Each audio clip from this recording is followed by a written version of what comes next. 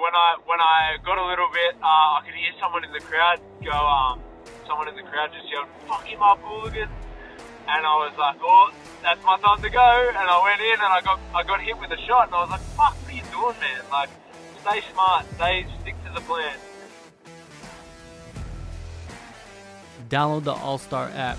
Make your picks for UFC fights, challenge your friends, level up and win prizes. Link in description. Get it now. Just mentioned that you just did your last session at Freestyle. How was it, man? It seemed like you had a good crew with you for this camp. Yeah, man, very, very good crew. So it's been a good camp. Been put through the paces yet again at Freestyle MMA. Good crew guys, man. Just very, very high level. So I'm a little bit shorter, and to be honest, I got the same sort of effects from a long camp without that, like, that kind of getting over it and getting just the injuries and the niggles right at the end of like a eight-week camp. This was more like 5 weeks, and I still feel really fresh and but most definitely ready. Yeah, man. Yeah, sometimes those short camps, man, they could be a blessing, right? Then you don't have to. You're not too antsy. Yeah, for sure. Like and especially because I stay in good shape all the time, and I wanted to fight. So since my last fight, I came out of that fight pretty good. I had a couple of niggles, so I let the UFC know that I wanted to fight by May, and unfortunately nothing really came.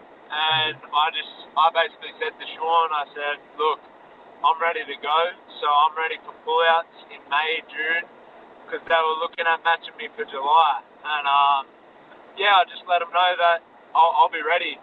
And then this, they granted me my wish, and this popped up for a 5-week camp, and I was already in good shape. You know, I already let them know that I'll be ready for a pullout.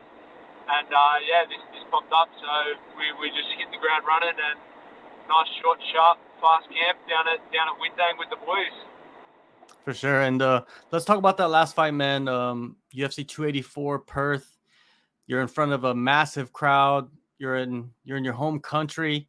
You know, you talked about it after the fight, how, you know, there was moments where you kind of got bored, or, you know, you wanted to get into a scrap, right? But then it kind of cost you a little bit because you kind of got stagnant. You know, there's probably some lessons learned in that, right? Yeah, for sure, man. Like when I said bored, I just meant it was actually the crowd that kind of made me feel like I was being boring. So I wasn't bored. I was cool. So I should, like, at the time I just didn't word it like that, but I was completely dictating that fight, you know, with the range, when I wanted to wrestle, when I wanted to stay out at range and strike, pick him apart, and the fight went exactly to plan. So when I said that, it was literally in the last round. I could have done a bit more. I could have been a little bit more aggressive, but still stay smart, still stay tactical. But like you said, man, that's a learning curve. My coach Ross and Joe, they both said after the fight that could have done a little bit more in that third round, but you know, he was a dangerous opponent. I didn't want to take no risks, like an unnecessary risk. I knew I had to fight one. So when I got a little bit, I could hear someone in the crowd go, someone in the crowd just yelled, "Fuck him up, hooligan!" And I was like, "Oh, that's my time to go." And I went in and I got hit with a shot, and I was like, "Fuck, what are you doing, man? Like, stay smart, stick to the plan." So yeah, that's learning, man. We'll try and keep that patient approach happening. But yeah, there is times where we can, you know, put a little bit, just apply that little bit more pressure, but stay strict, stay disciplined. Don't get wild and have that chin up in the air going all crazy. That was the biggest lesson that I learned from that, probably. There's the level of maturity, you know what I mean, like in that performance, because the kid is young, but he's very, very dangerous. I think a lot of people didn't give him enough respect. Yeah, man. Yeah, absolutely. He had 11 fights, 11 finishes, and he was a strong little strong enough, and had a decent skill set. And it was, I said to Joe and Ross after the fight, I said, like, it was a good opponent to practice staying level-headed and staying disciplined with, because he was super dangerous. But I had the experience factor, the experience and skill too. It was his first fight in the big leagues under the bright lights in my hometown, so it was massive respect to Francisco for taking that fight, because my opponent pulled out with 9 weeks to go to the fight, and no one else stepped up. No one else stepped up for that fight, because they knew that, I'm sure plenty of guys couldn't have because they were injured or they were fighting. I get that, but I know for a fact that there were plenty of guys that could have taken that fight on the lightweight roster, and no one stepped up because they knew it was going to be a tough fight in my home crowd. So, yeah, it was a good opponent to just practice being smart and calculated on. Yeah, it's great, man. It's great. Now you're riding on 2 back-to-back wins, and now you're facing a guy I feel like has some good performances in the UFC so far. He's fought 2 top 15 guys already. You know what I mean? He only has 2 fights, but he fought top. It's a good test for you, right? Yeah, absolutely. No, they've matched us up well for this one, because we both bring it, and this is my toughest test to date, man. This is big. This is a big fight, and I'm looking to just really take in everything that I've learned so far and make it my best performance yet. And that's exactly how I see it playing out.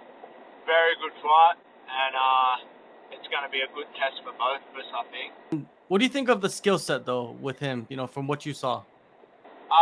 Very good skill set, man. He's obviously got that high-level striking background, and he mixes it up well. Like, I've seen a few of his fights where he likes to wrestle, he likes to engage in grappling. I think he'll want to keep the fight predominantly standing, and I'm going to be looking to pressure him with pace and mixing up the game of mixed martial arts. I've got to mix it up on this guy, and I can't stay out at that long kickboxing range and let him get off 3 strikes, because that's what he's going to look to do.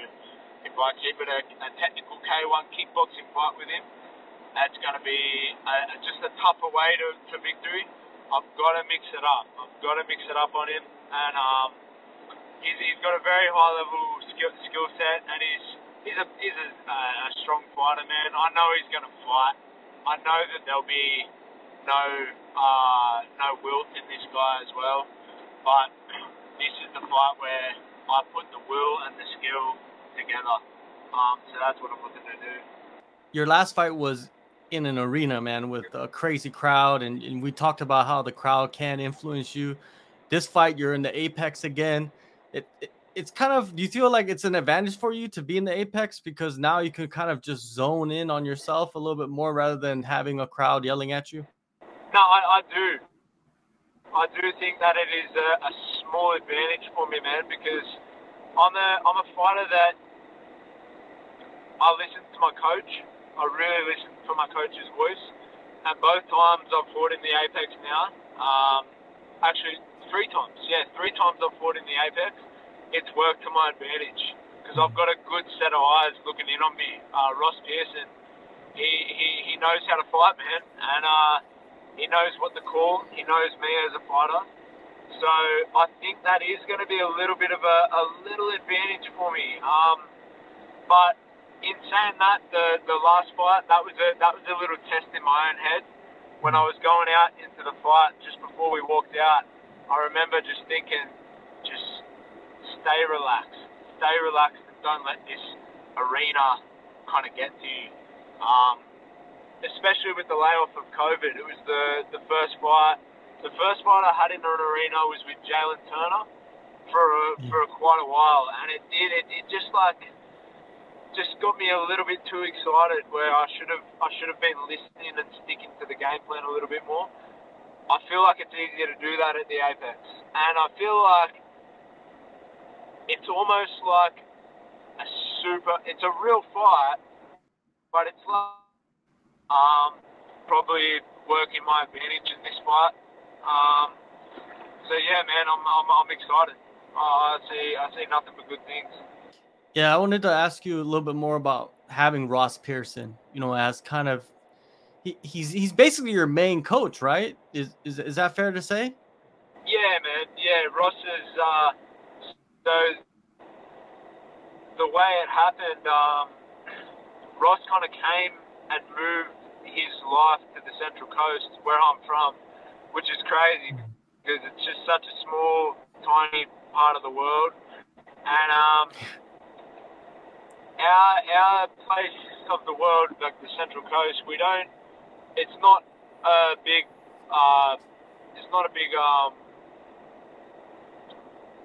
fight-friendly population, if that makes sense. Like there's not a lot of high-level gyms. So to have Ross move to my tiny part of the world was just like a blessing, for one, and then also the timing that it happened. So I was with my main coach, Noah Magnus. He brought me up the Australian pro scene all the way till I was like 9 wins and 2 losses, right? So he was my main coach, and then it just so happened that as he was moving away from where I live, he was moving his family up north a couple of hours away. And as he was doing that, Ross moved in. So it was like the stars just aligned, And then I feel like Noah gave me that amazing mixed martial arts base where he's a high-level grappler, high-level, just mixing everything up. And then, so I kind of got my grappling base with Noah, and then Ross really brought me up a level in the striking department. And that, I believe, has made me even more of an exciting fighter. I was already in my 11 fights, there was only one of them ever went to the distance. And then when I joined up with Ross, I just got that next level of high level fight IQ, And I feel like my striking really developed. I really developed my own striking with Ross, and he got me on that next level where we entered the UFC. And now that story's just kind of keep going, And having him with me through even starting with the UFC that was a massive help, because he knows the game off the back of his hand. He knows how the UFC works. He's had over 30 fights, and he's just got that first-hand experience that you cannot, money can't buy. You just can't buy that. So now working with him and then getting the work in at Freestyle MMA, Joe Lopez, Alex Volkanovski, the whole team down there, as you know, they're all a bunch of killers.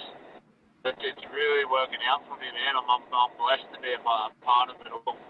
Yeah, it's a beautiful thing, man. I really enjoyed seeing your development through the last couple of years with Ross, and then on top of that, joining Freestyle MMA and getting Joe Lopez's, insight and input, and you could see it in your performances as each fight comes along. Yes, yeah, I 100% agree.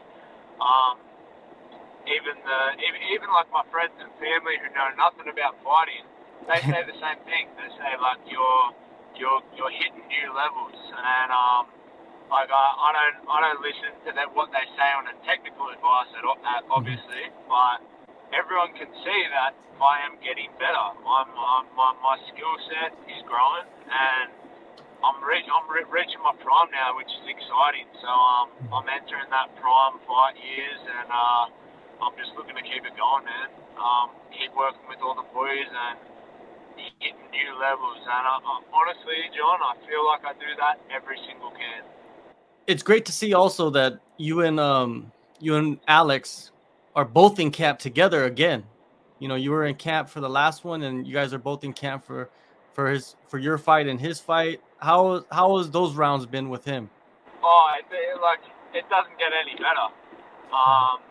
You're doing your rounds with the number one pound for pound guy in the world, featherweight champion, and it's like I was talking to one of the boys about it the other day.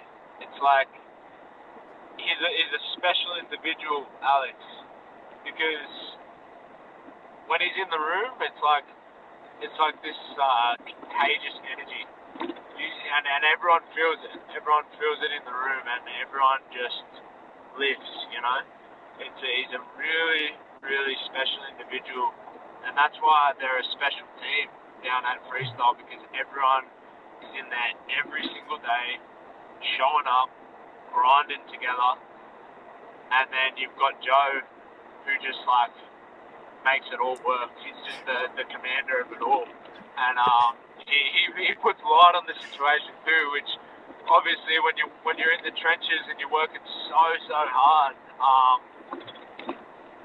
you're dealing with niggles, and it's not exactly fun unless you make it fun, right? So Joe just takes the piss out of every single person in the room, and everyone takes the piss out of each other.